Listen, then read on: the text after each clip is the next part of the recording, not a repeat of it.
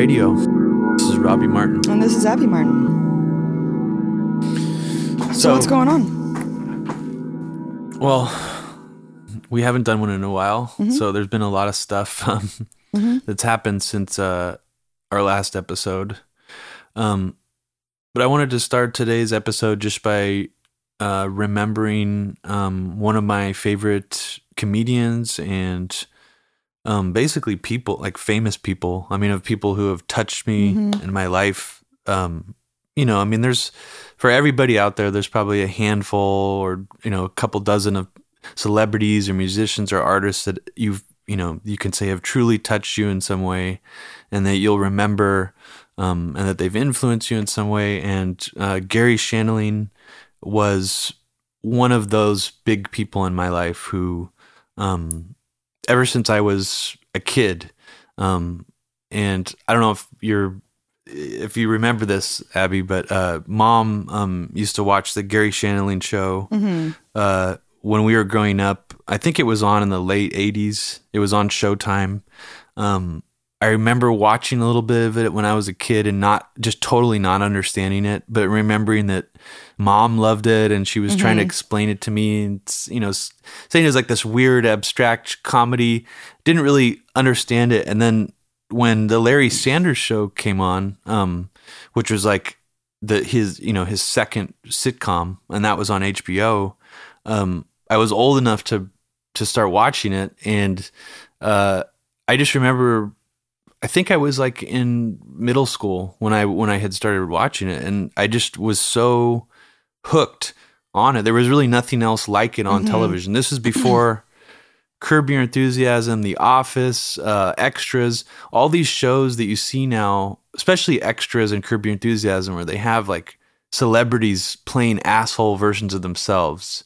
Larry Sanders was the first show to do that. It was basically a fake talk show where Garry Shandling was playing this fake talk show host, Larry Sanders, and there would be real celebrity guests on every week on the show. So there'd be like Jim Carrey, Jerry Seinfeld, movie star Alan Alda, all these people. Like the majority of the show would take place behind the scenes, where that would just be a part of it, and then you'd see all the interactions going on with the characters and stuff. And that was really a first of its kind of that kind of sitcom, right? Yeah, I mean, I think there were other shows that, like, there was the Fred Willard had a fake talk show in this late 70s, and I forgot the name of it, but it was just like, that was just more like a parody of like Johnny Carson, where it was the fake show the whole time. But yeah, what you just said, Larry Sanders was, I'd say only about 10% of it was actually the show, like him doing the fake show, which if you watch it now, it's so well done that the scenes of the act when they're actually filming the fake Larry Sanders Show, they look completely realistic. They're filmed on videotape. When they switch back to the behind the scenes, it's film. There's actually a live studio audience that they would perform the fake show in front of to make it even more realistic feeling. So I mean, there's really nothing else like it. Even with all these other shows that have been inspired, Curb Your Enthusiasm, Extras, I don't think any of them really stand up to Larry Sanders. And I know I'm talking about the Larry Sanders Show a whole bunch, but it really is. I mean, I'd say it is the best television show ever made. And I mean, it's easily one of the best. I mean, it's the best comedy show. Yeah, like if people, television. I love Seinfeld, and I've watched every Seinfeld episode like 20 times, and I know Mom has too, and I know that you love Seinfeld too. We love Curb Your Enthusiasm, and if anyone out there does as well, then you have to watch this, because it really is the precursor to that whole genre and kind of groundbreaking era of comedy. And it's just amazing. And I mean, it was just so devastating. Where we're going with this, obviously, is that Garry Shandling passed away at how old, Robbie? Extremely young. 66. That's insane. Yeah. That's insane. It is insane. And apparently he had some kind of glandular problems that he had talked about in an interview with Jerry Seinfeld, actually, that show Comedians in Cars. Yeah. He was on that show about, I believe, like 3 weeks before his death, talking about death. They had this really deep spiritual conversation because I guess towards the end of his life, and even before, Garry Shandling was always struggling with ego, like everybody does. And he was trying to become like a Buddhist, sort of like mentoring other comedians. Like he wasn't working. Right. After Larry Sanders Show, like he didn't, he did like, he was in like Captain America Winter Soldier. And Yeah. Iron Man 2, like he was played like a bit part in Winter Soldier where he whispers in a guy's ear, "Hail Hydra," which is like the most hilarious part of the movie. He just had to say one, he could do a cameo in a movie and he would make you smile and laugh. And yeah, Conan O'Brien did this really heartfelt tribute about him. Louis C.K. said some words about him on the Charlie Rose show, and yeah, I mean, just from it's the point of view of a groundbreaking comedy, a groundbreaking person, all around. I mean, just think of the comedians that he was able to bring on to the Larry Sanders Show, the cast of it. It was the first time we saw Sarah Silverman, Janine Garofalo. It was the first time we saw Jeffrey Tambor, Hank, one of the most tragic and most interesting TV show characters of all time, Hank, where, when he was, it was like he was such a vulnerable character, but at the same time, he was such an asshole and a piece of shit. Whenever he would get anything, whenever he would be in a good mood on the show, you hated him. But then when he was, when he'd become shattered or something, he was experiencing some kind of emotional turmoil, it was tragic. It almost made you want to cry because the character was just so perfectly portrayed. I mean, even Bob Odenkirk, that was the first show he was on too, playing Larry Sanders' agent. Yeah. And I think the final thing I want to say about the Larry Sanders Show and Gary Shandling is all these comedians today who sort of portray this schleppy, like, oh, I'm a sad sack, like no women like me, I'm middle-aged, I'm growing old, a lot of that to me comes off as disingenuous and kind of almost like an act. Like that's not, like it's self-deprecating, but it's not self-deprecating to the point that I think Gary Shandling was able to hit. And what he was able to do is, it was almost like, even with the Larry Sanders Show and just with his comedy in general, it was like there was a tragedy and a reality to like how your ego was always in the way. No matter if you're feeling good, bad, lonely, it was always going to be a curse. No matter how famous he got, no matter how many, good-looking women, celebrities he slept with on the show, it was like that was was the conflict. Yeah, and it was like darker. It was like much dark. Seinfeld is kind of that same thing where, Jerry Seinfeld is just like this oblivious, like egomaniac, and all of them are, and so is Curb and stuff. But this was different because he was like masked with this depression and like this darkness that carried along with the show that was below the comedy. It was below. It was like, you're absolutely right. It was like at the heart of the show, it was a drama. Right. And on top of it was comedy. Whereas like Seinfeld, it's like a black comedy. It's like these characters are tragic, but they're caricatures. And like, I don't know.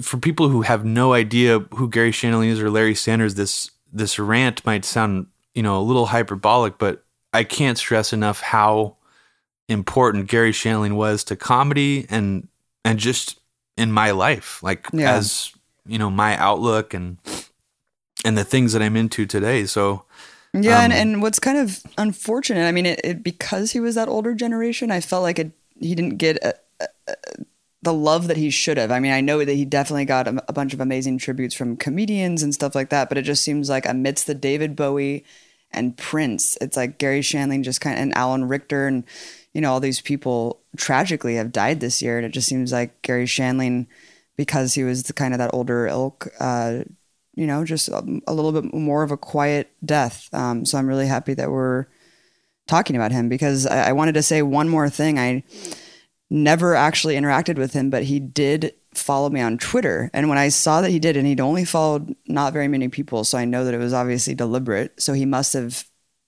liked the politics, and seen something about the show or what we're doing and stuff. So that's amazing to know that something that we did was on his radar. And he was interested in that kind of alternative politics. So that, on top of him being a comedic genius and groundbreaking and changing comedy as we know it, just the fact that he was interested in alternative politics and even had his eyes set on something outside of, you know, the establishment narrative when it comes to that kind of stuff is amazing and just is really heartwarming. I just wish that I was able to interview him. I reached out to him, but he never wrote me back. Just saying, you know, I'd love to talk to you and stuff, but just an amazing guy. Yeah, that's amazing. I remember you telling me that before he passed away, and being really jealous that that in some way you did, you know, that he was aware of you. Yeah. And yeah, it's just, you know, there have been other celebrity deaths in the past couple of years that have hit me pretty hard, but this one, I can't remember the last time someone like, you know, a famous person dying that hit me this hard. Yeah, you were really you because it was just like I was always waiting. Yeah, I was waiting for him to see what he would do next, and that, you know, part of me thought, well, maybe he won't, and that's good. That's fine, because what he's already done is so brilliant and so game changing that's you know, that's okay if he's just sort of he's done with doing comedy, but. Yeah, I know I didn't really mean that when I thought it, but you know, now that he's gone and there won't be anymore, it's such a big loss. Yeah, it's like the David Bowie thing was sad too, because it was like, damn, I really wish that I would taken the chance to see him play.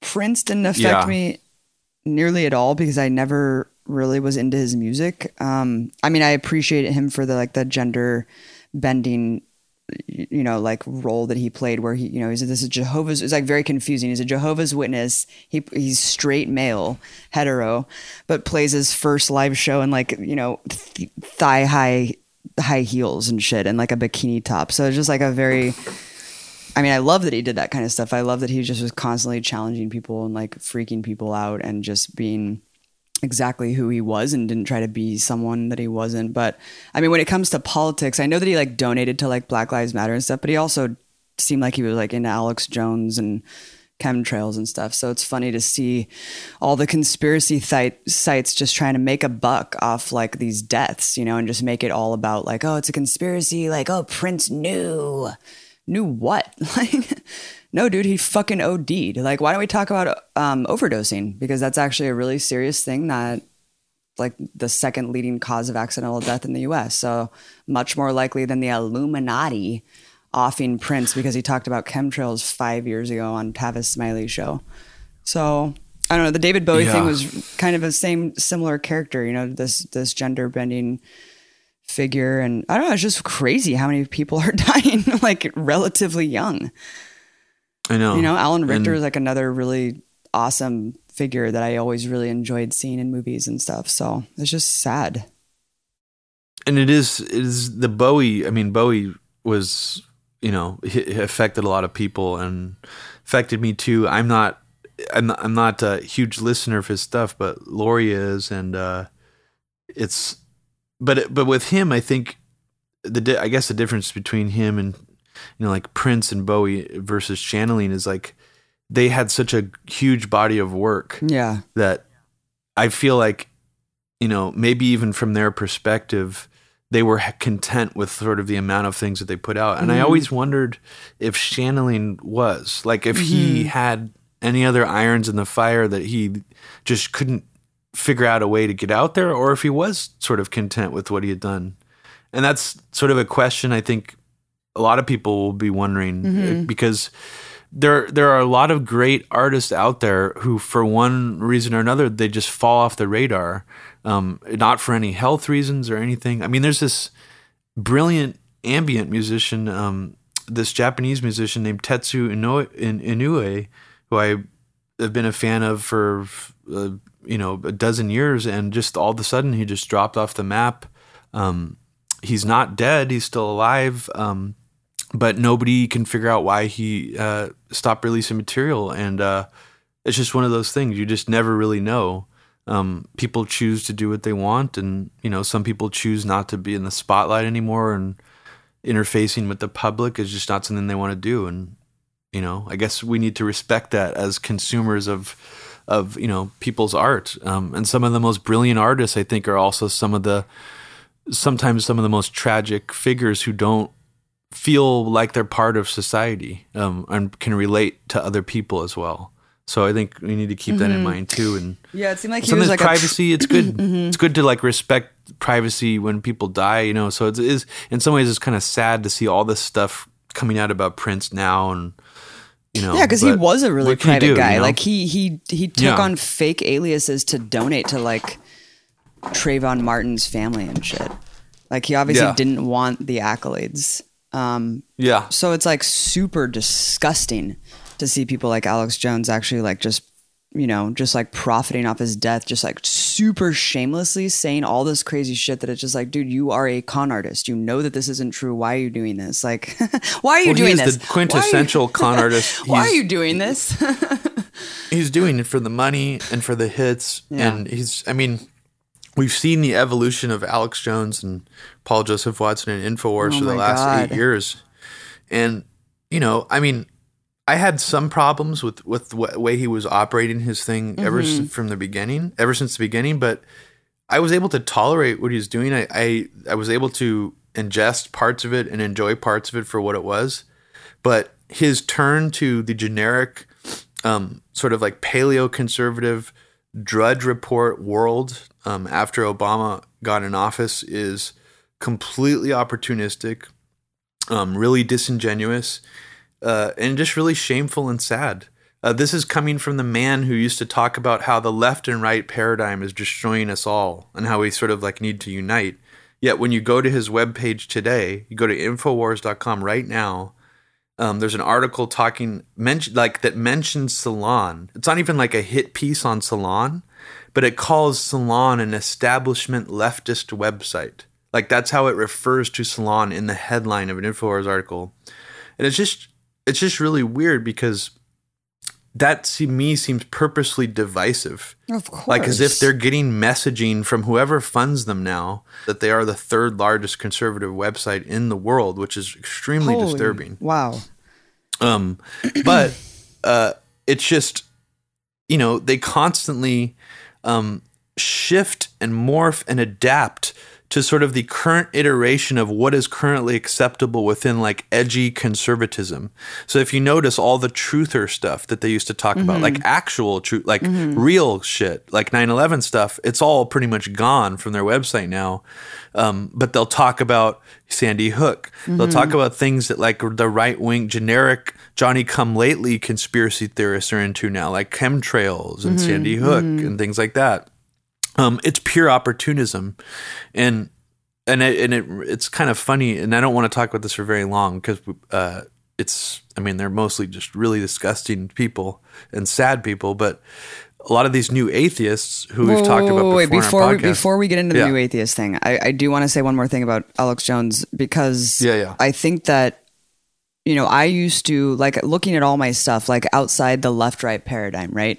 Meaning the whole time outside the two-party dictatorship, this dictatorial paradigm that we're taught to belong to these teams, these parties, these groups, right?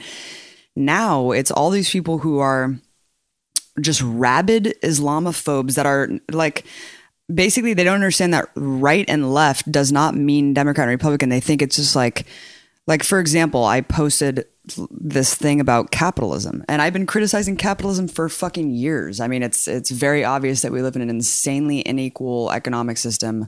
You can argue all day that it's not this utopian idealized version of what capitalism should be, but it's like pretty much irrefutable, incontrovertible that there are inherent contradictions that, you know, it's fucked. And I've been saying this for years, but it's like this concern trolling of people being like, I thought you were outside the right left paradigm.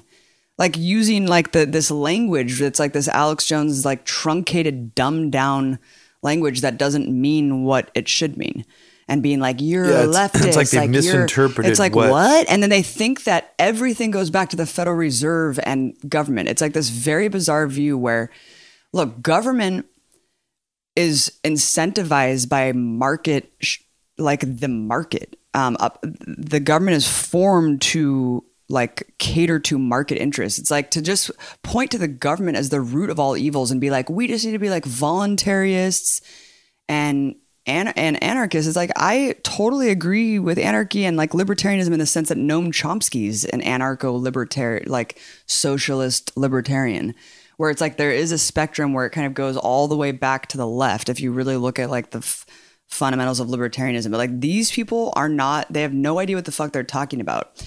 And it's just so frustrating because it's like, dude, and it's all, I swear to God, it's like the Ron Paul and Alex Jones people who I just have the most trouble with, because I'm like, look, I used to be in this mindset 10 years ago, like understand that it's like bigger than this. It's bigger than just the Federal Reserve. Like every country and government has like central banks. Like that's not, you know, printing money is not the root of like why this is so fucked up. It's just like, it just is very sad. And I just feel like I've been like battling these people forever, and it's like super exhausting. And it's always this extremely belittling, condescending, the same way as the new atheist people, to be like, what happened to you? Why don't you just learn? Well, like you need to read. Yeah, it's concern trolling. It's fucking phony. Nuts. Anyway, I just had to vent. No, I mean, I totally understand what you're saying. And I think that there's a couple points that come to mind. The left-right paradigm was previously referring to the Republicans versus Democrats, and the way that the establishment and different political action groups would seize on the energy of the left and the right. We're not saying that it doesn't literally exist. Causes. Like we're not saying that that like people who are like right wingers aren't right wing, or that like literally doesn't exist on a spectrum. That's dumb. But what I'm trying to say is that this idea that so to me, that's what the paradigm really means, is that when the energies are manipulated to further like a bigger bigger power cause. So what's interesting to me is there was solidarity between libertarians and people who are more socialist, radical leftist, early Alex Jones era. That's why you saw a lot of people who are listening to things like InfoWars and things on the fringe left, like Guerrilla News Network. They shared solidarity with people on these extreme factions because it's like they understood that to fight the power, it's like the power was really it was really the enemy. And just like the Kucinich, Ron Paul, like that sort of like dream ticket. Yeah. What? That coalition back in. Yeah. So it's really interesting to me to watch these same people, InfoWars, who were carrying that sort of spirit, which I think is very positive, regardless of what you think of Alex Jones, InfoWars. That mentality and that spirit, I think, is extremely powerful and important. And the fact that Alex Jones reversed the bus on that and started like going in reverse is extremely strange and questionable. And I don't think he just did it purely to get more followers. I think at some point, Alex Jones made a pact with big power political groups in the United States to actually become a tool for them and to manipulate the dialogue to stifle the power of the people. I know that almost sounds paranoid, but if you really think about it, Alex Jones has an extremely powerful voice in this country.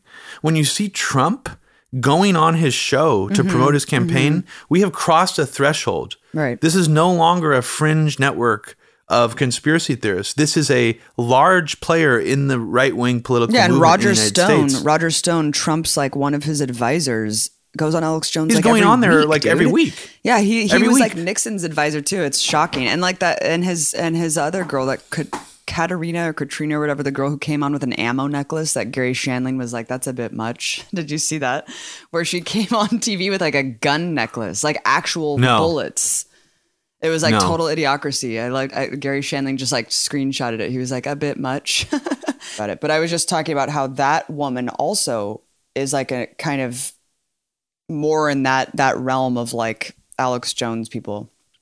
And she's on Fox News all the time talking about his campaign and stuff. Yeah, and I can't emphasize enough how when we say Alex Jones people, we're not like, this is not like a modern iteration like, oh, those fucking like tinfoil hat conspiratards. Abby and I are not coming from that perspective.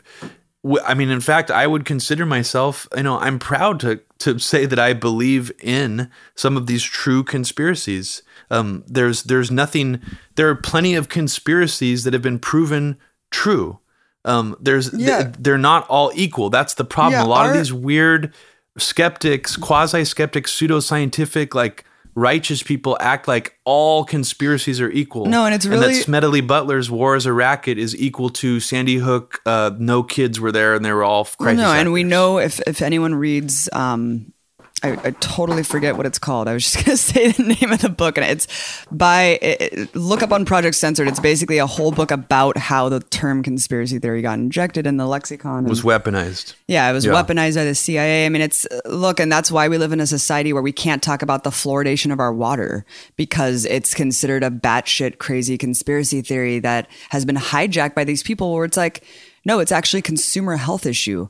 So it's like these issues that have been completely hijacked and totally derailed by a conspiracy culture that actually has fundamental roots in truth. I mean, it's really unfortunate because I've been, like, look on my Wikipedia page, or like people are just like, oh, Abby Martin, she's like the truth or fluoride person who says that Israel uses Hitler's methods. It's like these three things that are like, well, all of those things are rooted in some sort of truth, but it's like just been totally, just a cartoonish thing that it's like just used to just shut down any questions about any of them. Yeah, and that's a perfect example because the John Birch Society seized on the fluoridation regulations and acted like it was a communist conspiracy. Mm-hmm. And that's the problem, because once that took hold, anytime you mentioned fluoride in the water supply, it's like there's this automatic knee-jerk response instead of like, well, what is the health effects? Where is this fluoride coming from? Oh, it's chemical runoff. It's like you can never get to that point in the dialogue because it's either like, oh, this is some sort of brainwashing drug designed to brainwash the masses, or it's, oh, you're just a kooky conspiracy theorist to like complain about it. Yeah, exactly. It's really unfortunate, but just going back to Alex Jones for a second, I think that I would argue very strongly that at some point he decided to start injecting divisive language that stifled actual populist movements from being able to like fight the power establishment in the United States. And he also injected things like racial polarization, seizing on the conservative movement's obsession with racial identity politics, gender politics, college campus social justice warriors. This is another thing I wanted to mention, is how absurd it is that conservatives, including Alex Jones and InfoWars, think that they're like battling some kind of like PC, like Nazi PC takeover by going after social justice warriors constantly. It's SJWs, like, don't you realize Rob? that these people exist in a bubble? Yeah, wait, like, perfect you're literally example. fighting windmills. Perfect example. I was in Greece for the Zeitgeist thing, and this is already a group of people who are like, you would assume are like very aware and very open and, removed from these kind of trappings, right? Well, this guy walks up to me with a fucking Mamiya Abu Jamal shirt on and a keffiyeh. And a fucking keffiyeh. Okay, so he comes up to me and he's like, "Why are you a regressive leftist?" And this is after the event, and I was just like, "Excuse me!" Like, holy shit! I was just like, "Yes, of course." I was like, first of all, the Quilliam Foundation pro-interventionist think tank paid millions of dollars from David Cameron, war criminal. And basically what I tried to explain to him was, what Sam Harris and these people really say about Palestine and Islam. And he was just like, oh, really? He was like, no, but he doesn't really say that like all Muslims or like all Palestinians. And I was like, actually, he does. And I was like, he calls Palestinians like a death cult. He says that they celebrate death, that they're trained to like kill their children and celebrate it. Like, this is like in the intro to one of his fucking books. And anyway, he basically had no idea what Sam Harris had even said really about it, but it seemed like he was still holding on to the fact that we still need to criticize religion. Like, he was shocked at the fact that I didn't believe in PC stuff. He was like, you should make that more clear that you aren't one of these like SJWs who like wants everything to be PC. And I'm like, why would I need to assert that? I swear liberally. I'm like, why would I need to like appease new atheists by being like, don't worry guys, I'm not one of your generic progressives who like safe spaces. I was like, that's actually a total fantasy that doesn't exist. I was like, so you should assume that it doesn't exist until you meet someone. Have you ever met anyone who does that? And then there was another fucking guy. So this guy at the end of our conversation, finally, I thought that I really like, he was like, okay, I really see where you're coming from and you're right and all this stuff. He was like, but still Still, he was like, why can't you criticize Empire 5 days a week and Islam the other 2? And I was like, dude, did you just, I was like, what? Like, what in the fuck, dude? And then this other guy, I could tell he was kind of like, you know, like very arrogant and stuff, because he was like, just wouldn't stop talking and stuff. And then basically we got in this conversation where he was like, but what about feminism now? He was like, feminism used to be like about equal rights. And he was like, now it's just about man hating. And I was like, what are you talking about? I was like, that actually doesn't exist. I was like, that may exist like in a very small circles on some college campuses. I was like, but I am a feminist. I was like, a lot of people I know are feminists, and we don't hate men. It's a completely fake, concocted, stupid ass thing created by Breitbart, bro. It's it's so bizarre. I think I mean, I can't explain fully why they're so obsessed with feminism, but I mean, I think it just speaks to this idea that it's like you always need an enemy. Their enemy right now is they see this weird, they claim liberalism or leftism is becoming this like censorship force that's trying to police all your use of language. They were really upset when the Caitlyn Jenner thing happened because you know, they started having to refer to Caitlyn Jenner as a her, and that was like really, really offensive to them. And I think it all stems from that same thing where if they ever got finger wagged or, you know, sort of condescended to by a liberal person who was like, you know, that's really offensive that you're calling Caitlyn Jenner a him, they feel like they should have the right to, you know, say whatever they want.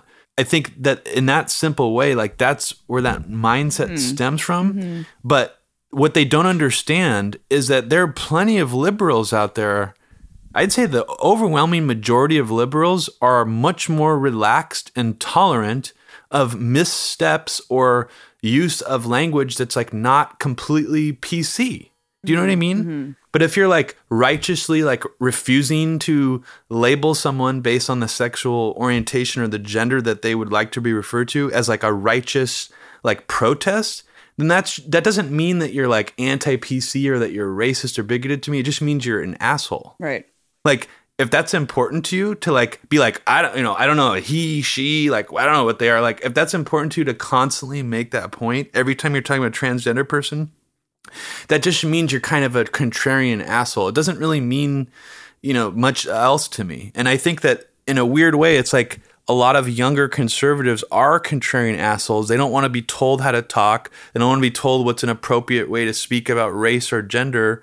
So they're like completely stuck in this weird gear where anytime they're told anything like that, they completely reject it. Mm-hmm. And I think that's where that crossover with Islamophobia comes in. You should actually be tolerant towards these people that are an extremely small minority in this country that have done nothing wrong. Even just being told that offends them because it's like, well, they're fucking killing us. Like they say death to America. Like, fuck you for telling me what to think about this death cult. That's how righteous and childish they are. I want to talk about New Atheist because before we actually began recording this, you said something that really struck me. None of us, you know, even a lot of like Jewish friends are like secular Jews where they don't actually like believe in, you know, the tenets of the Torah and all that shit. But I think the most bizarre kind of metamorphosis of atheism that I've seen is that it's become a lifestyle. And you mentioned this and it really struck me because I never thought of it before, how nonsensical that is to actually identify yourself like as a proud atheist, to go out and like wear t-shirts and just get in people's faces about it. It's like, I guess I don't really understand that. Well, it's definitely like an identity now. It's become this sort of weird identity. And I didn't realize it. I mean, I thought it was a pretty small world. I mean, I still think it is a pretty small world of these people. Most people I know who are atheists or who are even remotely fans of Sam Harris and Richard Dawkins do not act like this. Mm-hmm. Like they're pretty normal people. So it's interesting that there is a world online of people who from what I've seen, are almost indistinguishable from the alt-right, like the hardcore Trump supporters. The way they talk about Islam is bigoted. It's, in a way, it's actually, it kind of, and I know that I'm going to probably regret saying this, but in a way, I kind of felt embarrassed, but also like worried a little bit for Sam Harris and what he's cultivating, whether he really fully understands and knows what his fan base is made of. Whenever Sam Harris talks about foreign policy, he is A, very ignorant about foreign policy history. It's pretty obvious by the way he talks about it in almost any of his writings. And B, he uses a purposely very narrow framework when discussing it in order to act like he's winning the argument. But it's a false framing. Like, for example, when he was asked if he was a neocon in this interview a couple weeks ago, he said, no, he's not. Oh, isn't it sad that people who were like pacifists against the Iraq war are basically, by default, they're endorsing a brutal dictator. Oh, and by the way, ISIS, they would have existed anyways if we had invaded or not, because of like the barbaric nature of the region and the sectarian hatred towards each other. Really? Like, you can say all that shit with a straight face? It's almost, I almost feel like when Robert Kagan talks about the Middle East and some of these neocons do, they're more honest about it. Right. I was trying to explain to someone why Sam Harris is a neocon until I got to the point where I was like, actually, Sam Harris is worse than some of these neocons. Oh, yeah. I mean, from what they're, if you take them at face value, which I don't, I think a lot of the neocons are trying to adapt and rebrand themselves. But if you take them at face value, Sam Harris ranks somewhere, he's closer to people like Michael Ledeen and Richard Pearl and Frank Gaffney than he is to Max Boot, Jamie Kirchick, and Robert Kagan. Like, they actually look better in terms of their view on Islam than Sam Harris. Yeah. And that's a harsh reality. Like, people who are new atheists really need to pay attention to what I'm saying right now. These are neoconservatives. These aren't, oh, I don't like this person because they're right wing. These are literal neoconservative war architects who were behind the Iraq war. That's who those people are. Just, if you're listening, please look into what I just said. Yeah. And speaking of the Iraq war, let's move on to Hillary. Before I did this little investigation, I actually had no idea. I mean, I knew she was a discussing war hawk. I knew that she was advised by Robert Kagan, of course, the founder of PNAC, and just the worst of the worst, right? The worst of the worst, just like the people in Gitmo. The Iraq war vote, unapologetic support, going around the country unequivocally defending her vote for Iraq, the Libya debacle. I don't want to call something that was so horrific a debacle. It was a complete destabilization and ejection of a government, of an entire country, laying the groundwork for ISIS to flourish. What else? So here's the stuff that I didn't know. So that's all stuff that we knew. We obviously knew that Hillary Clinton was this corrupt criminal war hawk. So here's what was really, really crazy, though, is that going back to her past, I'm sure that you probably heard that she was a Goldwater girl, that she like campaigned for Barry Goldwater. What I didn't realize was that, I just thought like at the time it was just kind of, she was a Republican when she was growing up, and Barry Goldwater was just one of those guys in the time. But what was interesting about the timing was that Barry Goldwater's campaign was actually after MLK's I Have a Dream speech, the freedom rides and the sit-ins. So, when you hear Hillary Clinton talking about how she was in the People's March and she was like in the fight for civil rights, it's like, yeah, you were kind of on the wrong side. Because looking at the actual time, historically, you were campaigning for Barry Goldwater after all this shit was going down. Like, that is actually really crazy. So that was in 1964 after the Civil Rights Act was passed. Isn't that amazing? So then here's another really crazy thing. So that was her like college days. She was also the president of the Young Republicans Club at her college. But, you can argue like, whatever, the Republicans were different back then. So whatever, even though we know that that's not true. That's what she paints it as. Or that she switched parties or something. So then as she goes into, as first lady, and how they rose and ascended to power was actually when the Democrats rebranded themselves as the New Democrats. And I remember, growing up in a staunchly Democratic family, Robbie, I'm sure that you remember Mom was for the death penalty and kind of a little bit pro or like anti-immigration, like a little bit slightly. The Democrats of that era, of the Clinton era, were a little bit less like progressive than, than I would call myself today. Like I would consider myself more radically progressive now. And mom is too. She's very anti-death penalty, very pro-immigration. But during that time, I do remember that being kind of like a mantra. And lo and behold, we were looking at these Bill Clinton campaign ads from the 90s. One of them begins with, "We're not like the old Democrats. We're changing the Democratic Party. We are ending welfare. We are pro-death penalty." And it was him and Gore like cheering and all this stuff. And I was just like, this is crazy. This is actually what they were campaigning on. Like not even that coded racism, like saying like the welfare stuff, total Southern strategy, trying to pick up the white Southern vote. And another thing that's really important to realize is that, Hillary Clinton was a strong first lady. She like took on this leadership role more than any other first lady really had prior. And not only did she take that on, but she also is praised and brags about convincing Bill to bomb Yugoslavia, that she was actually like the decider, like to convince him to bomb Yugoslavia. So that's one thing. Another thing is just talking about the massive wave of deregulation that happened during the Clinton administration that really paved the way for the economic crisis. Not only the Glass-Steagall Act, Telecommunications Act in 1996, which I completely even forgot to mention in the expose. But thinking about, we're talking about the corporate media and this is like what drove me to do what I do. And that was fucking Bill Clinton, dude. Like we had, we went from like 60 corporations controlling the media to now 6. Really points back to that 96 bill of deregulation under the Clinton administration. And then on top of that is the crime bill, 3 strikes law, tough on crime. And Hillary at the time saying these people are super predators. We need to bring them to heel like dogs. So all of these things, you look back on it, it's astounding that they have so much gay and Black support because they really did campaign on a lot of anti-Black sentiment. And Hillary herself didn't even support gay marriage until like 3 years ago. So it's just really interesting. And then, of course, on top of all of that is the Clinton Foundation bribery. I mean, I can go into that, but I wanted you to see if you had any comment about that before I go into the Clinton Foundation stuff. I mean, my main comment on Hillary Clinton is that it's just weird, I think, in general, for a first lady to be running for president. I understand that she was in politics for a long time and that she was politically active and stuff, but that's literally going to mean Bill Clinton is back in the White House. Like, just think about that for a second. How weird would that be for us to be okay with electing a president where the same guy is going to be in the fucking White House again? Like, that's just wrong. Mm-hmm, I'm sorry.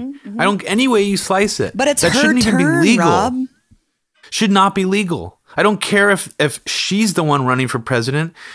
I mean, we've all seen House of Cards. We know married couples. Fucking, a lot of times they make decisions together. It's like, it doesn't matter which one is president, really. Right.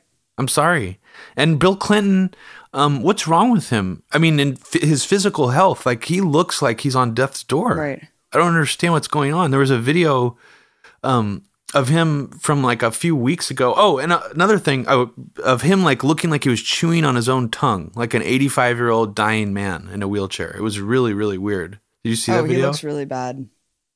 It was like a video of him where it was Gabby Gifford was like trying to talk. You know how she has brain damage, and he was behind her, and he looked like he was having a stroke behind her. It was really, really disturbing, actually. Well, he looks like, but then like a couple weeks after that, vessels in his face. Well, that too. But I mean, a couple weeks after that, he's been the Hillary campaign is weird as fuck. And Bill Clinton, just one example of that is Bill Clinton is literally going out on the campaign trail saying that the last 8 years have been a disaster in this country. Basically, but then at the same time, Hillary's praising Obama in the debates and stuff. It's like, so where's their messaging coming from? Right. What does Hillary really think? Is she really more along the lines of these neocons who thought that Obama totally like fucked up in the second term of his presidency? Right. It's really confusing. The whole thing, I guess my thing is, yes, she's obviously going to be terrible if she wins. It's a huge shock, but it's like, what does she really even think? Like, I don't even know. I still feel like she's so robotic. Oh my God. The message is so contradictory.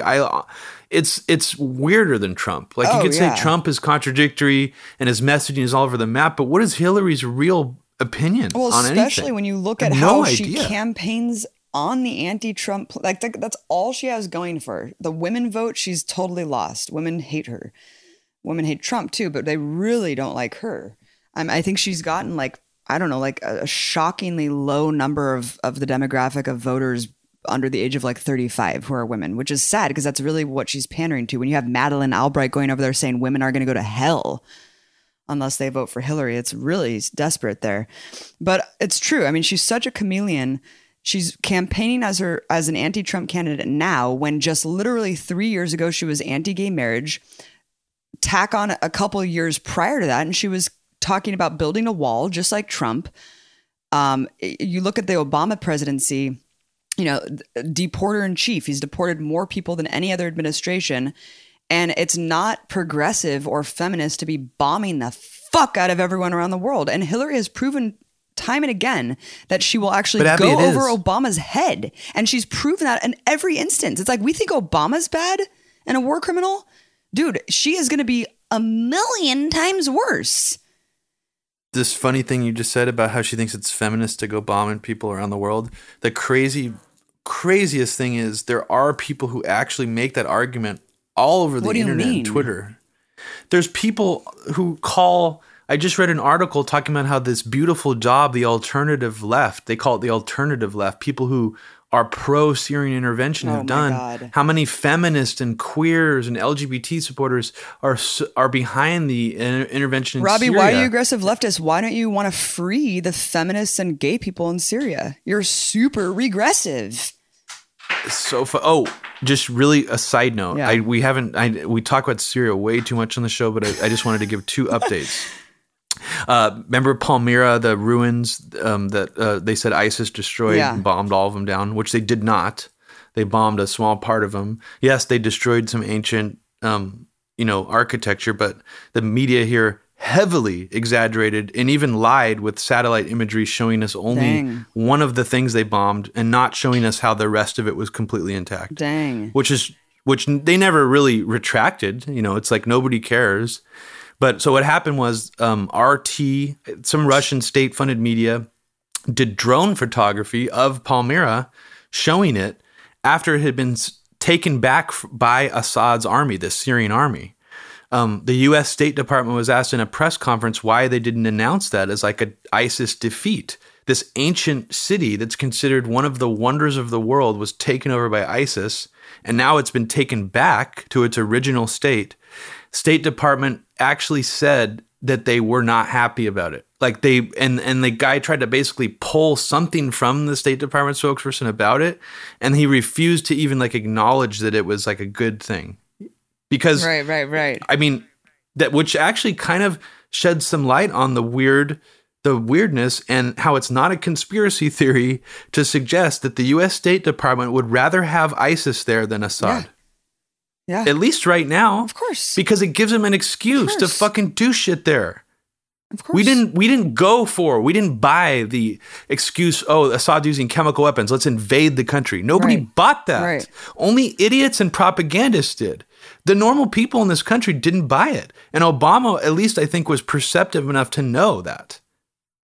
I mean, I'd like to think he was. Oh, yeah, Maybe I'm wrong. No, of course. I mean, it's so crystal clear that they want that they really don't care about ISIS being in Syria, and that's why it's so funny. And this is what I really like when Trump keeps saying, dude, you have to watch Super Deluxe. It's the funniest. I know that you've probably watched it. It's the one that I posted about John Berger Kasich stuff. Yeah, it's so good. Vic Berger's a brilliant man. It's so good. There's this one, and I love how every time I hear Trump speak, I picture the air horn because it's just so. Yeah, me too. And then like how it's like reverb, like, and like did you hear the one where he did the song of the air horn playing the dun dun dun dun dun dun? There's this really good clip of like his wife. Wait, first I really like how Trump is always like, we can't fight ISIS and fight Assad. He's like, it makes no sense. If we want to fight ISIS, we have to work with Assad. Like, it's just like very simple. And it's like, yeah, exactly. What the fuck? But there's if our real motivation, that's the thing. It's like he's taking advantage. The neocons don't realize, like, when they throw out shit, there are other people out there who can seize on it and take it at face value and spin it and use it against them, dude. And why do they think that Trump is getting so much support? It's like, yes, there's a million reasons that his base is growing. A lot of them are bad.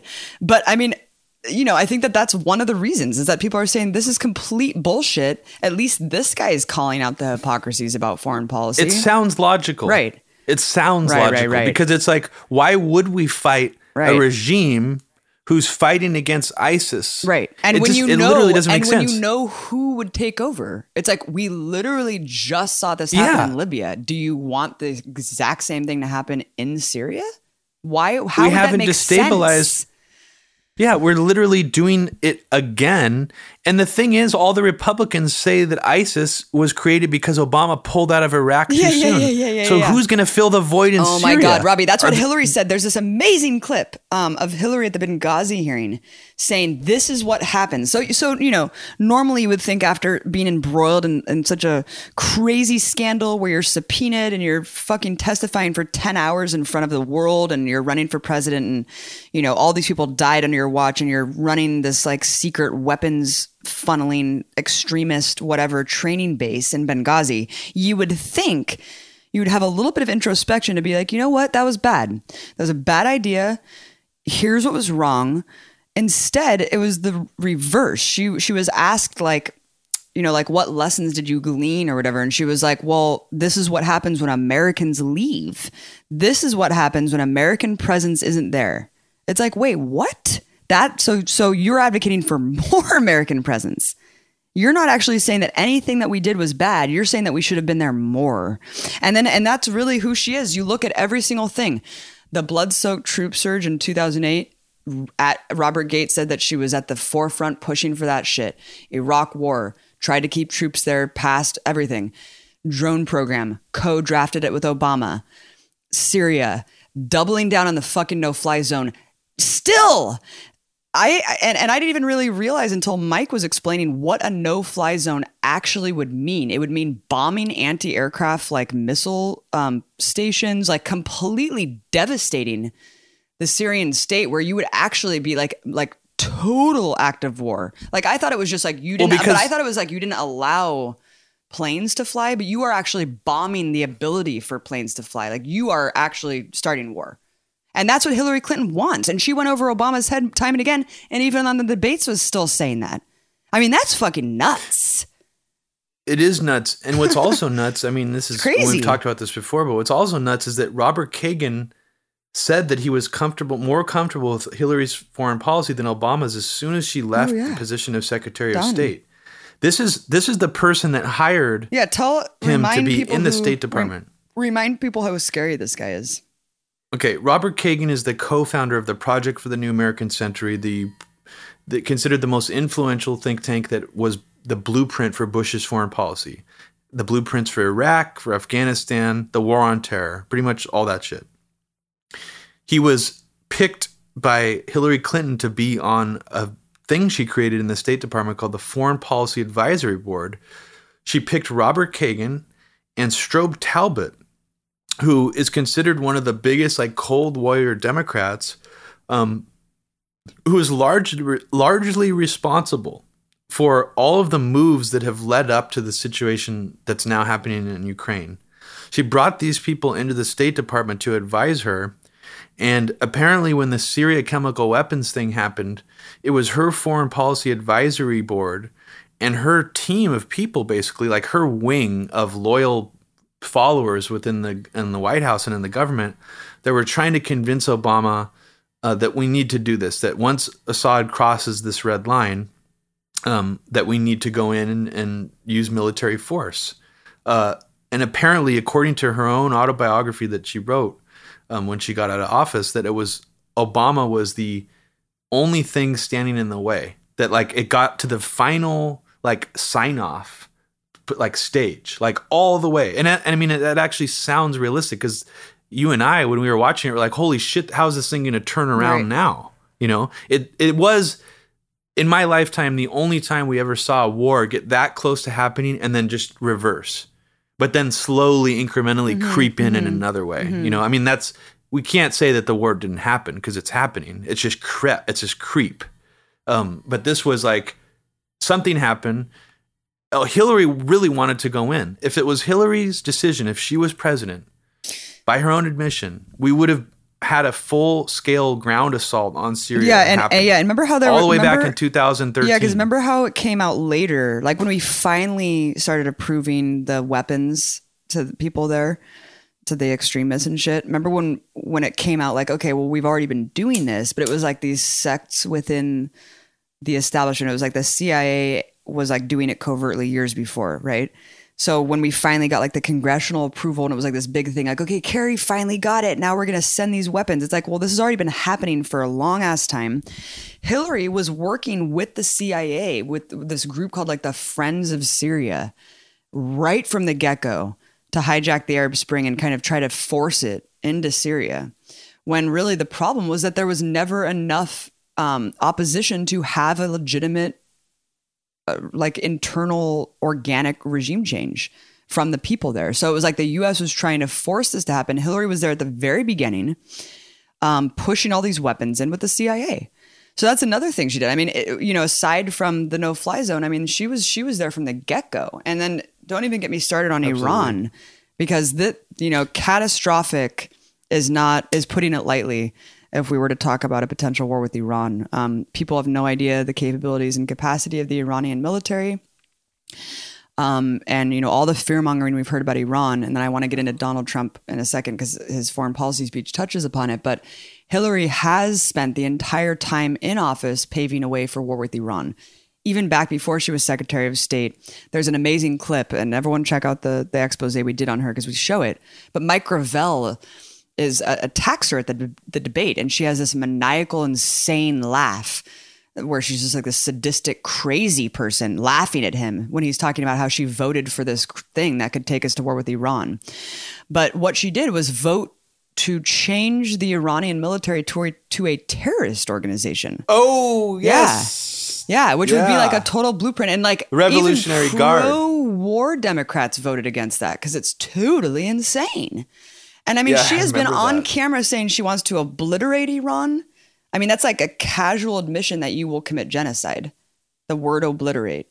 And I mean, at the AIPAC rally, she was just like gleefully talking about how much she wants to fuck up Iran. I mean, she's the scariest. And then the Iran nuclear deal. I mean, she went over Obama's head and even tried, above and beyond going above to try to appease and capitulate to Israel and try to destroy that deal. And the deal was whatever. It was like, great. We're, lifting the sanctions and Iran will stop whatever, the nuclear enrichment. It's like, great. Everyone wins. It's like they don't have to do that. They have every right to A, build nuclear energy, and B, build a nuclear fucking bomb. Israel has a nuclear bomb. They have every right to have a nuclear bomb. But if you're going to be the world's police and, then whatever, you got your way. But that wasn't good enough for her. She wanted to go further, and she will go further. She's promised that time and again, and that should scare the shit out of everyone. People are scared of North Korea. No, they should be scared of going to war with Iran, because that's going to trigger... I mean, everything in that region is going to be, that's the linchpin right there. A lot of people say that's why, like, we're even dealing with Syria, is to just get like 1 inch closer to Iran, to like shut out all the proxy players and hone in on the real prize. Yeah. I mean, it's just too scary to think about. It's one of those potentialities I have not really thought about too much. And it's one of those, I was just going to say, it's one of those things that even neocons backed off on. They used to talk about attacking Iran pretty aggressively for a while, and they kind of backed off.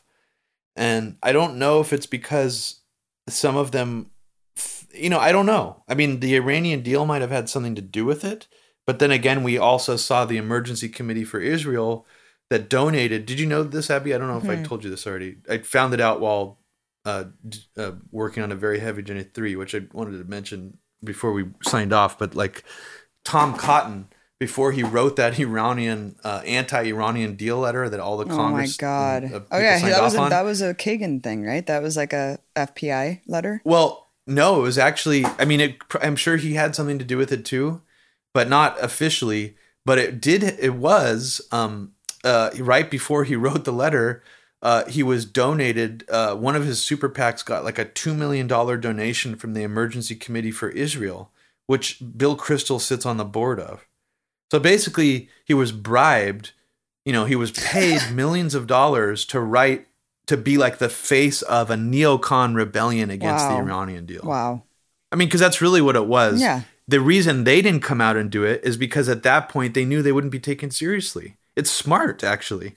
That's another example of how smart they are. But even that letter was rejected, I think, by most people. But it still sent shockwaves throughout DC, and that's also the same time Netanyahu came in. So it was all coordinated. It just seemed like that was the last time I really plugged into sort of the Iranian thing. And but yeah, I think that there's definitely people out there who still want to actually invade. Yeah, and like that's how crazy it is. You're talking about how it's great that people are talking about Trump and stuff now, but like, where was everyone? It's been like there's just been this neutering of the entire anti-war left under Obama, and Hillary. What's scary about her, and this is why I'm actually more scared of her than anyone, is because she's going to be completely insidious. Has this chameleon projection where it's like you have no idea what the hell she really is thinking. She's going to say whatever she can to pander to everyone. Did you hear her pander to black people by saying she carries hot sauce in her purse? I mean, this is who Hillary is. Shocking. I mean, it's insane. And she's going to say whatever she can.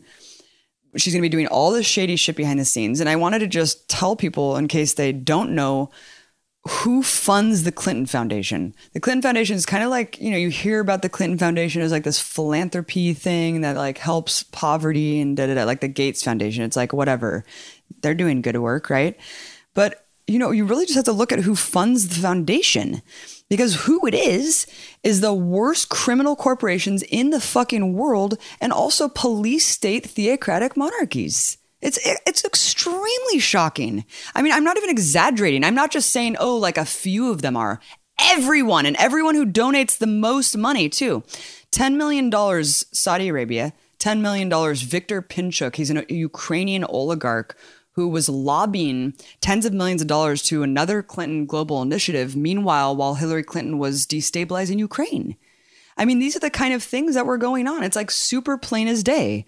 $1 to $5 million are all the Gulf state monarchies: Oman, UAE, Qatar, Kuwait, ExxonMobil, Dow Chemical, Walmart. She's on the board of directors early in the 90s.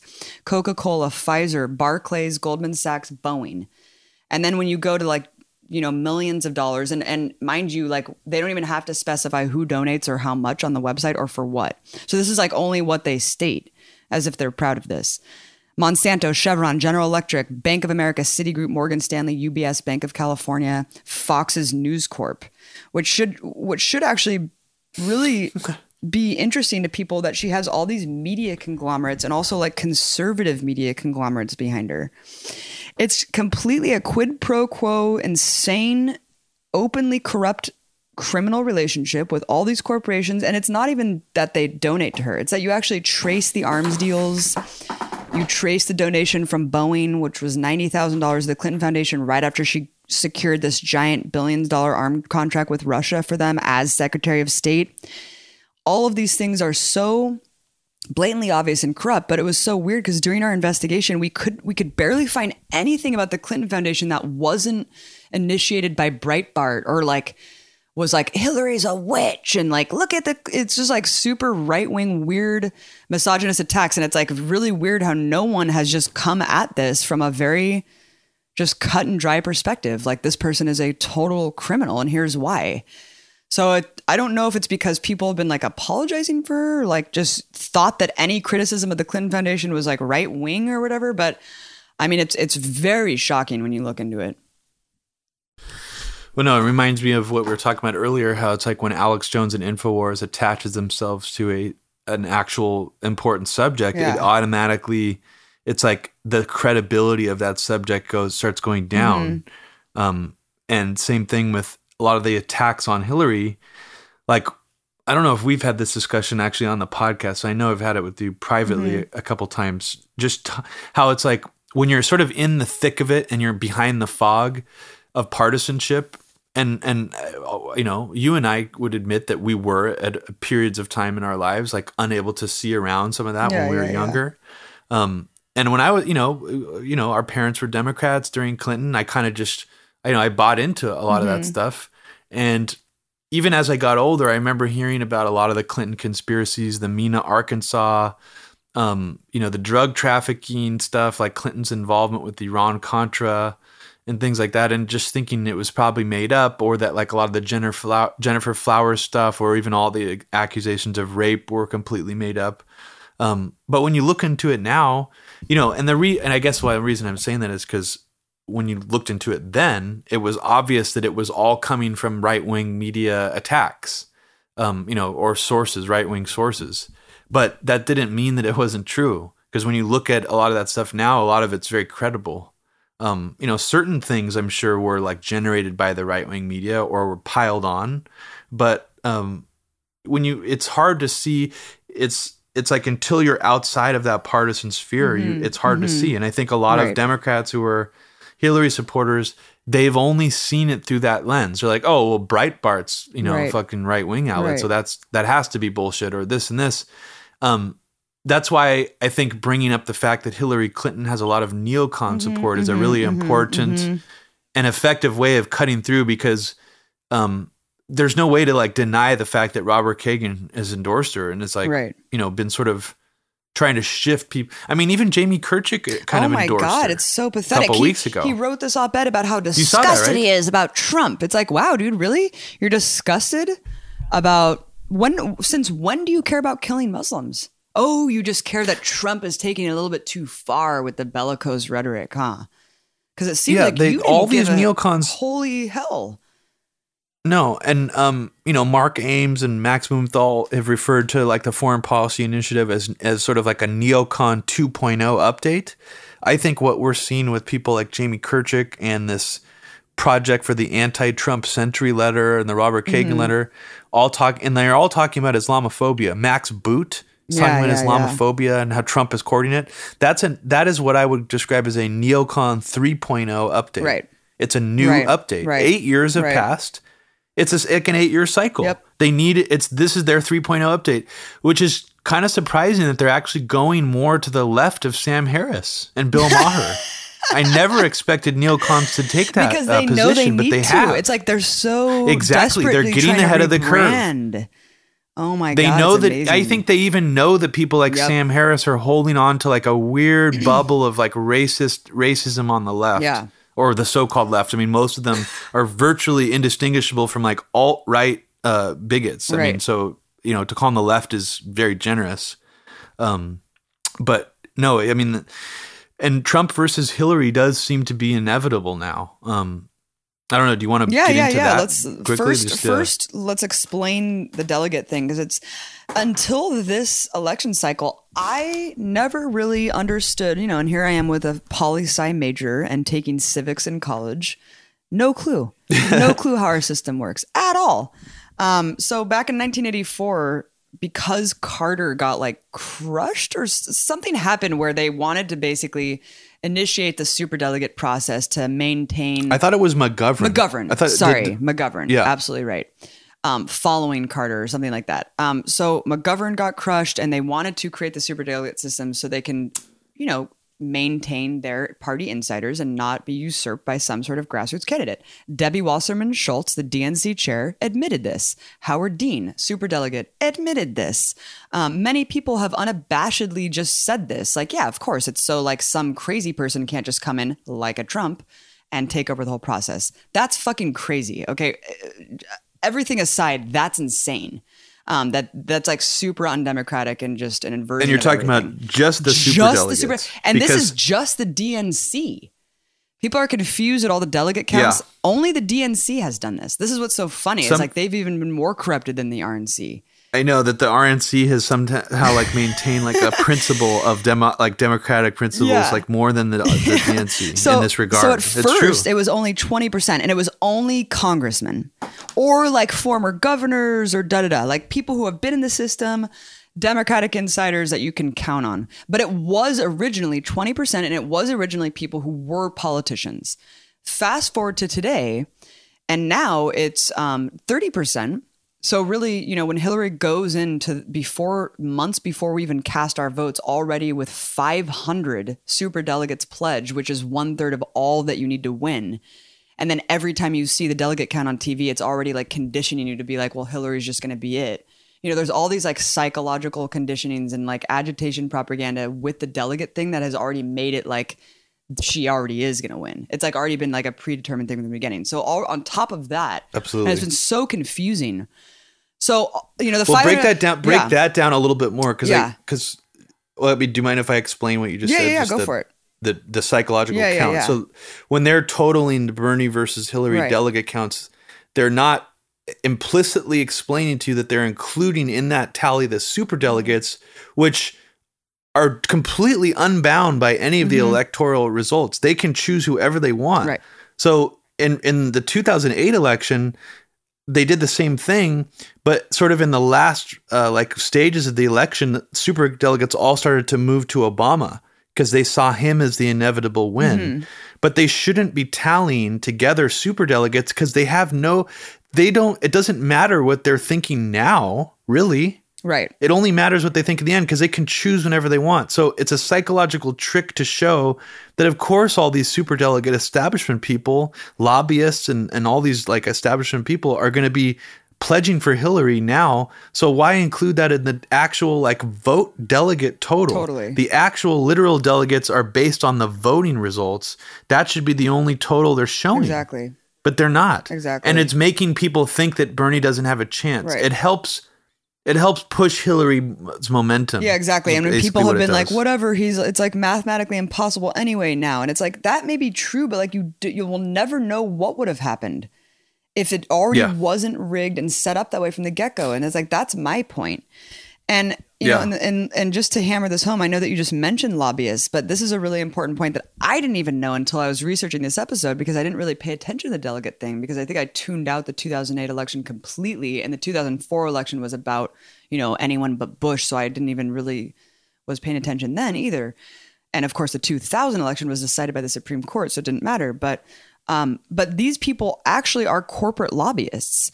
Aside from the sitting members of Congress, aside from former governors and mayors and stuff, corporate lobbyists that have zero political experience, everything from private prisons to healthcare to banking. I mean, I don't even understand how this is legal. Like, I don't understand a lot of things are legal, but I mean, this should outrage everyone and demand an end to this entire process because it makes zero fucking sense that there are corporate lobbyists representing thousands of people's votes and voices to elect our president. Does that make any sense at all? No, it doesn't. It doesn't make sense. And it's funny how it's like, I think that the internet and social media help create more of an awareness that this is going on. I think, I mean, in a little bit of like, I just noticed more people making light of this. So like when you watch CNN now, like they'll bring that up about sometimes, corporate lobbyists. Like, not about corporate lobbyists exactly, but about how the superdelegate process sort of undermines democratic principles. Right. Almost like they'll bring it into play in the discussion, sort of like to have it knocked down and like brushed to the side.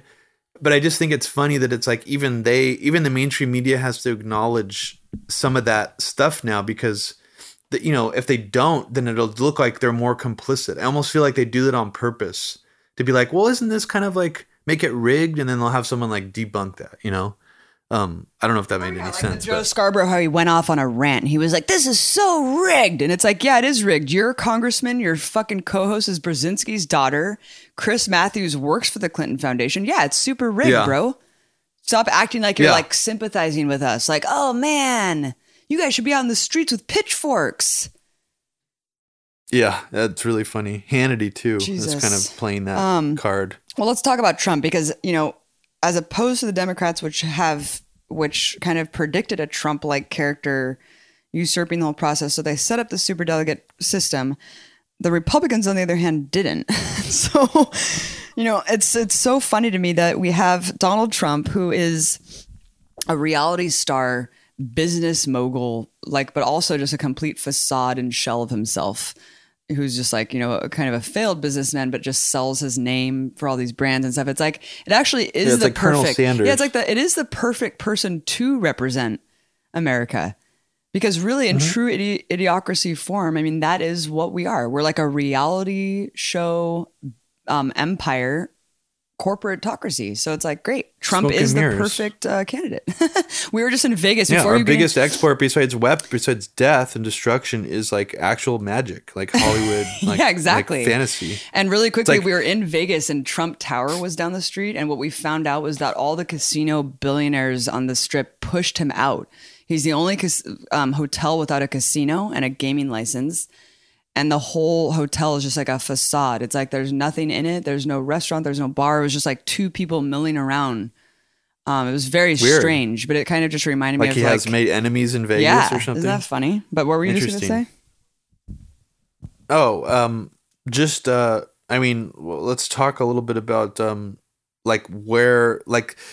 just where Trump is now and how now it almost seems like what I'm trying to say is Trump before they didn't think he was going to have enough delegates to get the nomination, and that they were all talking about a brokered convention and that somehow Ted Cruz was going to get it on the second ballot, or that was their plan.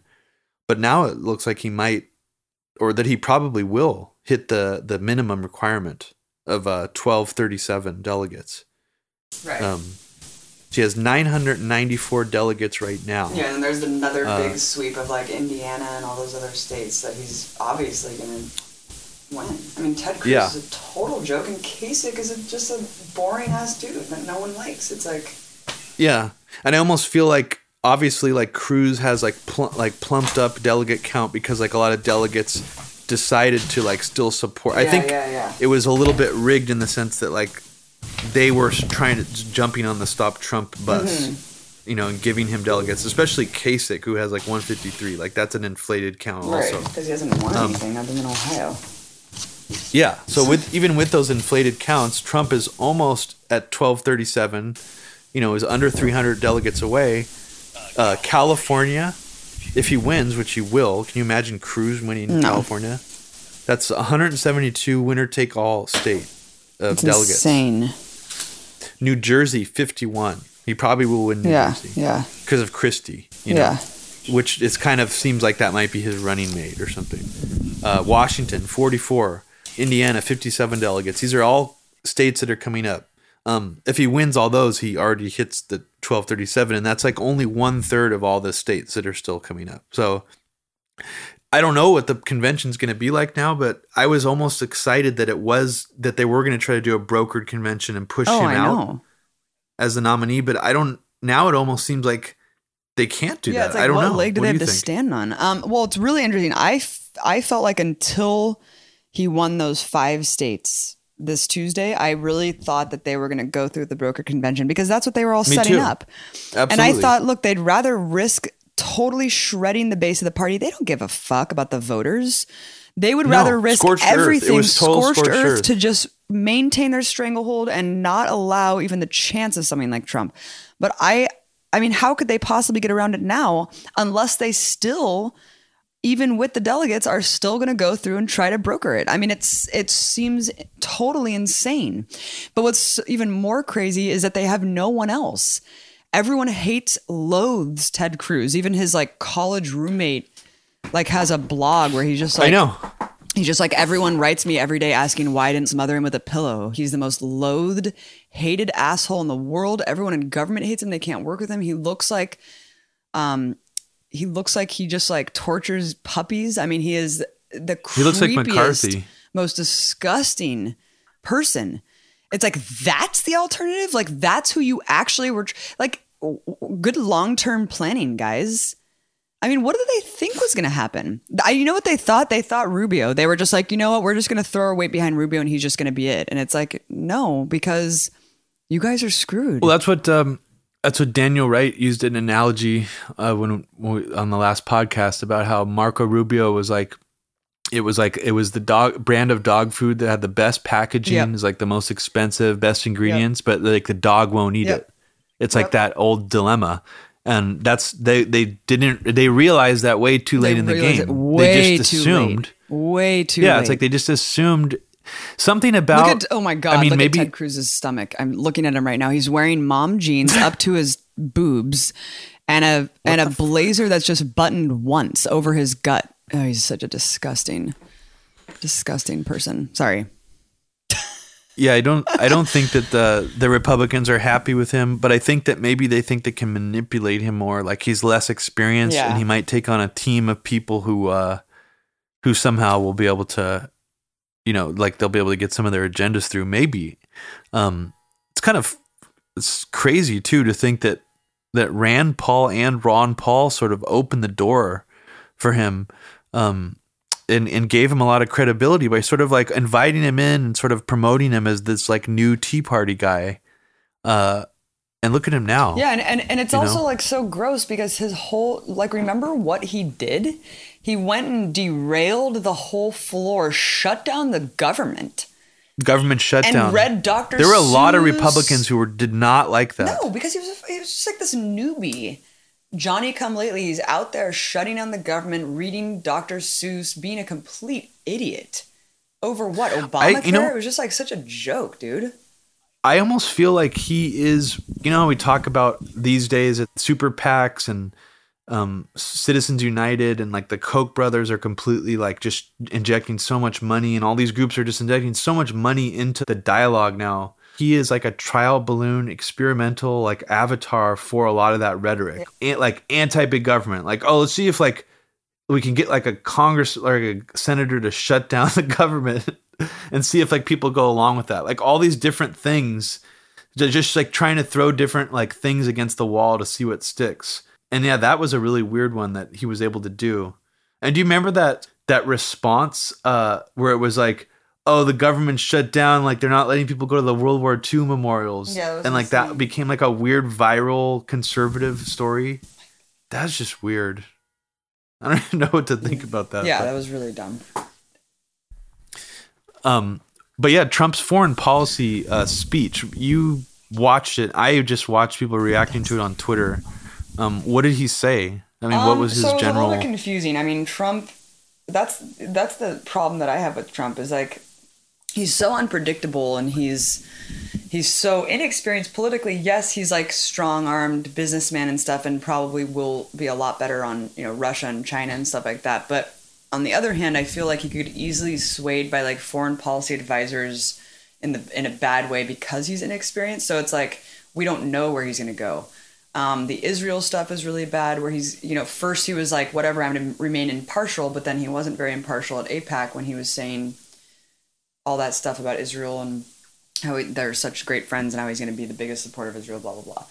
We haven't even talked about that since. But then wasn't it funny how they said there was going to be a walkout and nobody walked out?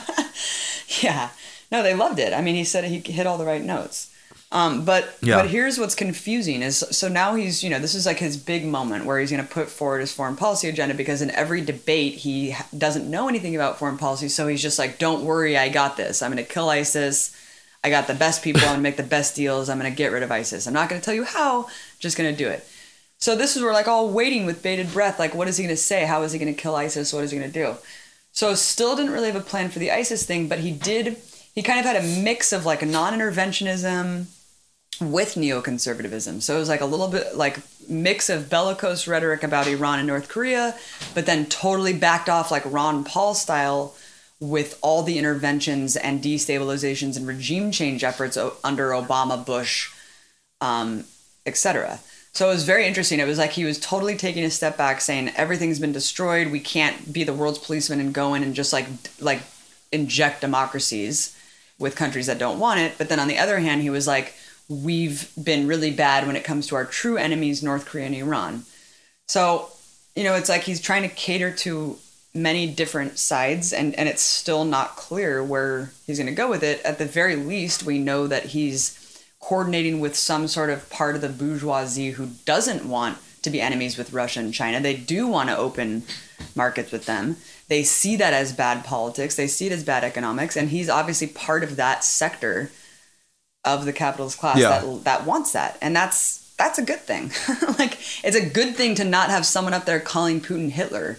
like Hillary has. Yeah, it is. Yeah. Like these are nuclear states that are like very dangerous, and a lot of things could be triggered. So it was like very interesting to hear him, just go back and forth between those points. Yeah. And his stuff he's been saying about Russia and NATO is like really shocking to a lot of people, especially on the neocon side of things. They're really freaking out about that. And I don't know whether people should take it seriously or not, but the fact that he's still talking about Iran and North Korea as if those are like the real threats, it almost seems like, he's trying to have his cake and eat it too. That's the carrot on the stick approach. Those are like two very challenging neoconservative goals, like main boss of the video game kind of stuff.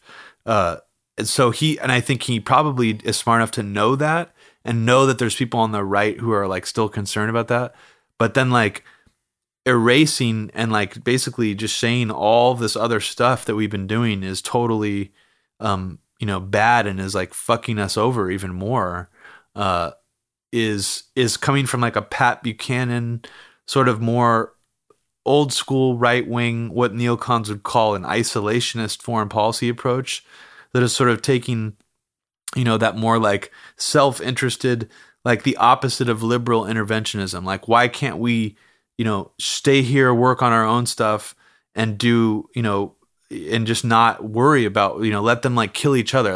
Like Trump has said things like, let them kill each other and we'll pick up the remnants, like talking about like the Syrian civil war.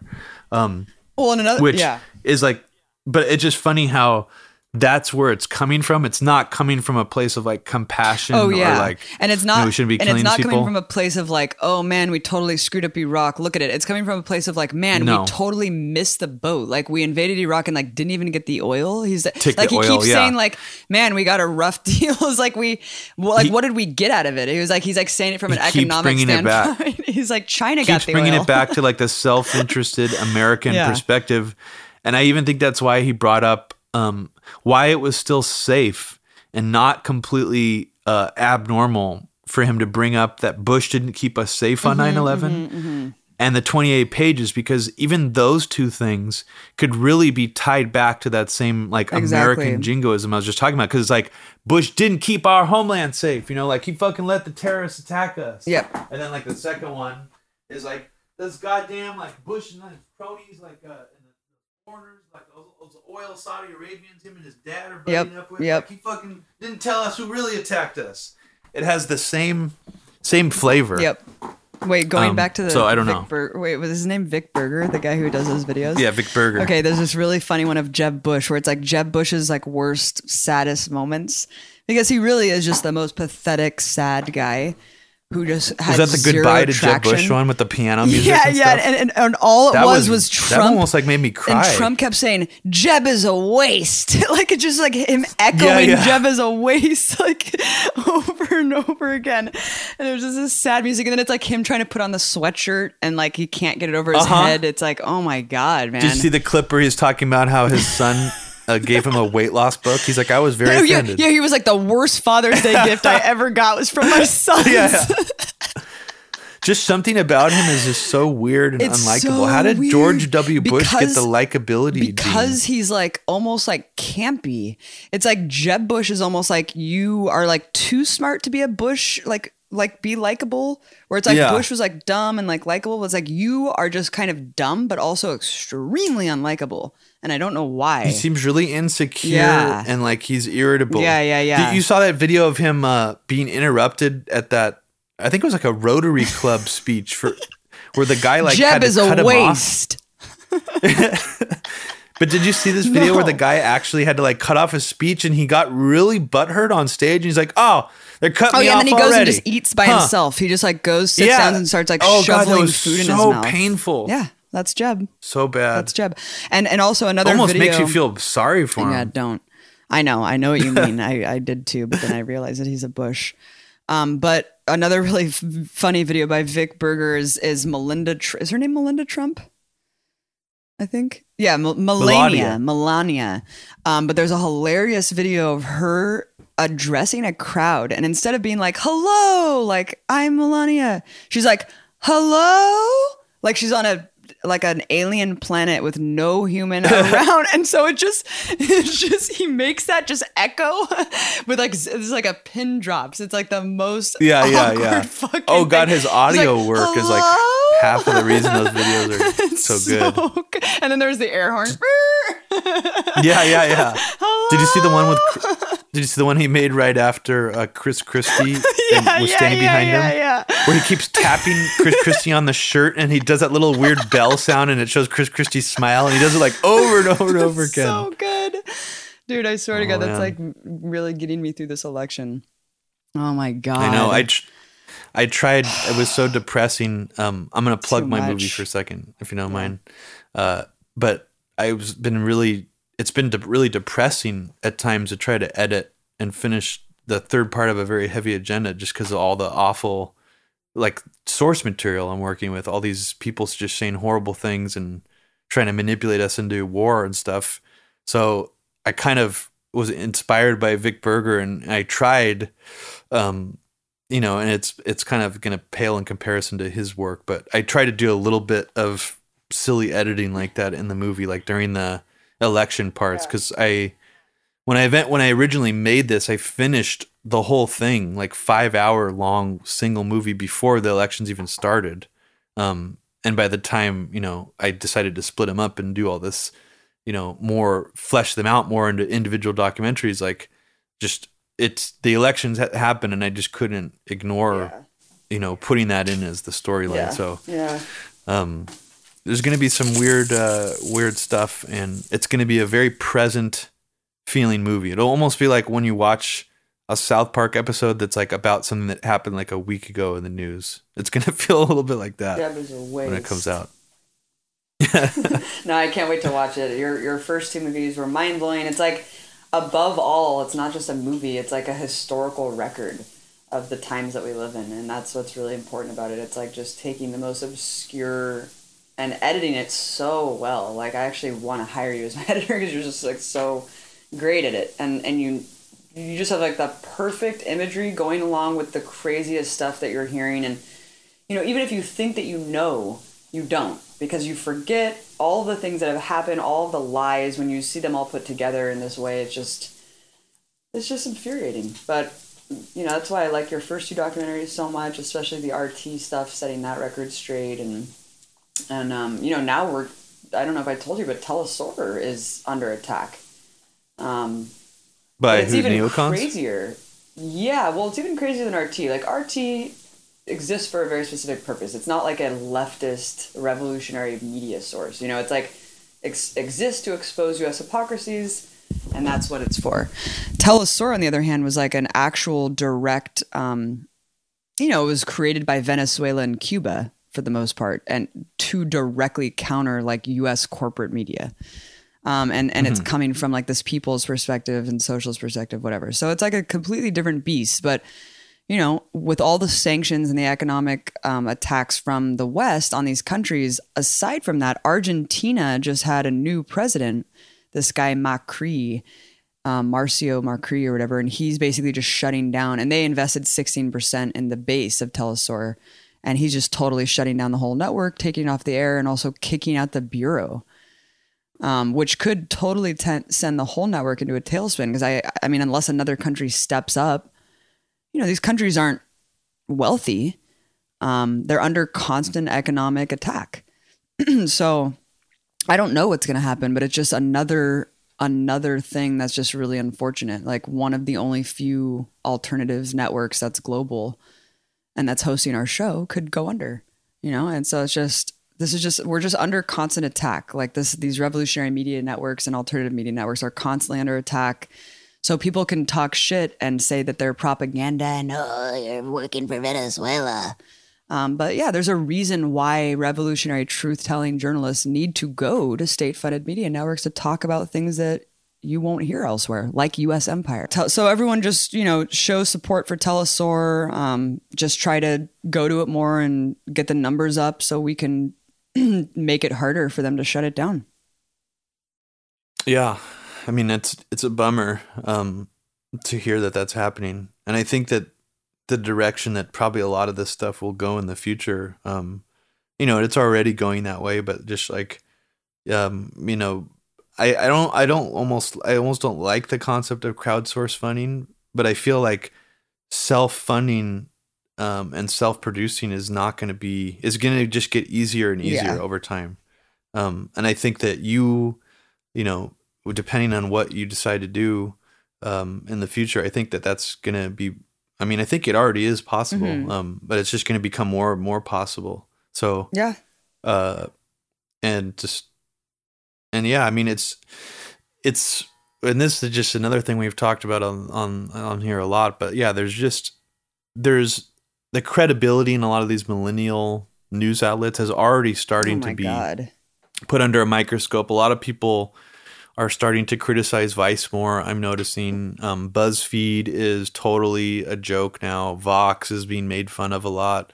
A lot of these places are already getting injected with so much corporate money and messaging from big players. Like, I don't know who. Well, you know, it's funny. I don't want to sound conspiratorial. No, it's not conspiratorial at all. I used to say like, okay, these so-called alt media sites are really part of the corporate media. No, they literally are. If you look at who owns Vice, Rupert Murdoch, Bill Maher, like all the people, Fox, Disney. And then when you go to BuzzFeed and when you go to Daily Beast and Vox, it goes up to whoever the hell, like Comcast. It's like, no, they're just literal subsidiaries of the corporate media conglomerates that we mock incessantly. It's like, yeah, there might be like slightly more intrepid journalists who like aren't like as shilly as the people on TV, but by all means don't think that they're alternative media. They are corporate media.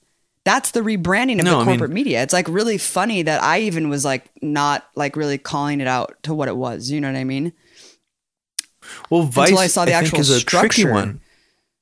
Yeah, I think Vice is a tricky one because they were so good at branding. Right. Like, I always thought that the magazine was irritating, and I never really appreciated and liked it. But it was just on like a cultural level. I just found it like obnoxious and stupid, and not like they weren't into the same like music and stuff I was into, so I just didn't really like it. But when the news channel started, I remember I was even kind of like taken in by it. Like I was like, oh, some of this is like is really like solid stuff. Like it's really well done. And enough of it was like apolitical enough where I guess I bought into it. So for me, it was more of like it took me a while. And once I came away and was like, oh, weird, like this Russian it was, and I've said this before, but it wasn't until the Sochi Olympics Russian roulette special where I fully realized what was happening. And even to this day, when I try to explain it to people, it still comes off and sounds conspiratorial because their branding is so good. If you try to describe the same thing to somebody about Fox News who's on the left, they would completely believe you. They have no problem. But if you try to explain to them like the whole reason why it seems like they're taking this certain perspective on Ukraine and, you know, all this stuff, or like gay rights thing in Russia, like why they focus so much on that. You almost kind of sound nutty when trying to explain it. So like, that's another thing that I tried to put into the third part of a very heavy agenda is like an actual explanation that goes in depth about why Vice is very problematic. Yeah. It's just a cool rebranding of American exceptionalism. It's like, yeah, that's great. It's just a millennial. Yeah. And they're Canadian too. They're not even American. And I think that also explains in part why they can act like and say, oh yeah, we're not like taking like an editorial slant, like, you know, but you're friends with Obama and Obama visits the bureau. Like that's not, exactly. That's not cool. Like I don't, no, that's not cool or hip. Like for Biden to come by and have like a sandwich with Shane Smith and everyone's like hanging out with him, like that's vile. If any like Russian government official, you know, like Putin came to RT, I'd be like, this is insane. Oh, look, it's exactly like they say it is. You know, it's like that would be like a comical like thing. I'd be like, wow, this is amazing. But it's like that is actually happening at Vice. Like, no, and it's just like and I don't want to get too much into Vice. There'll be a whole 20-minute long section about it in a very heavy agenda 3. So just wait until that comes out. But just going on what you just said about like what kind of stuff, you know, would be like too much of a line for you. Like if Putin came to RT, be like, what the fuck?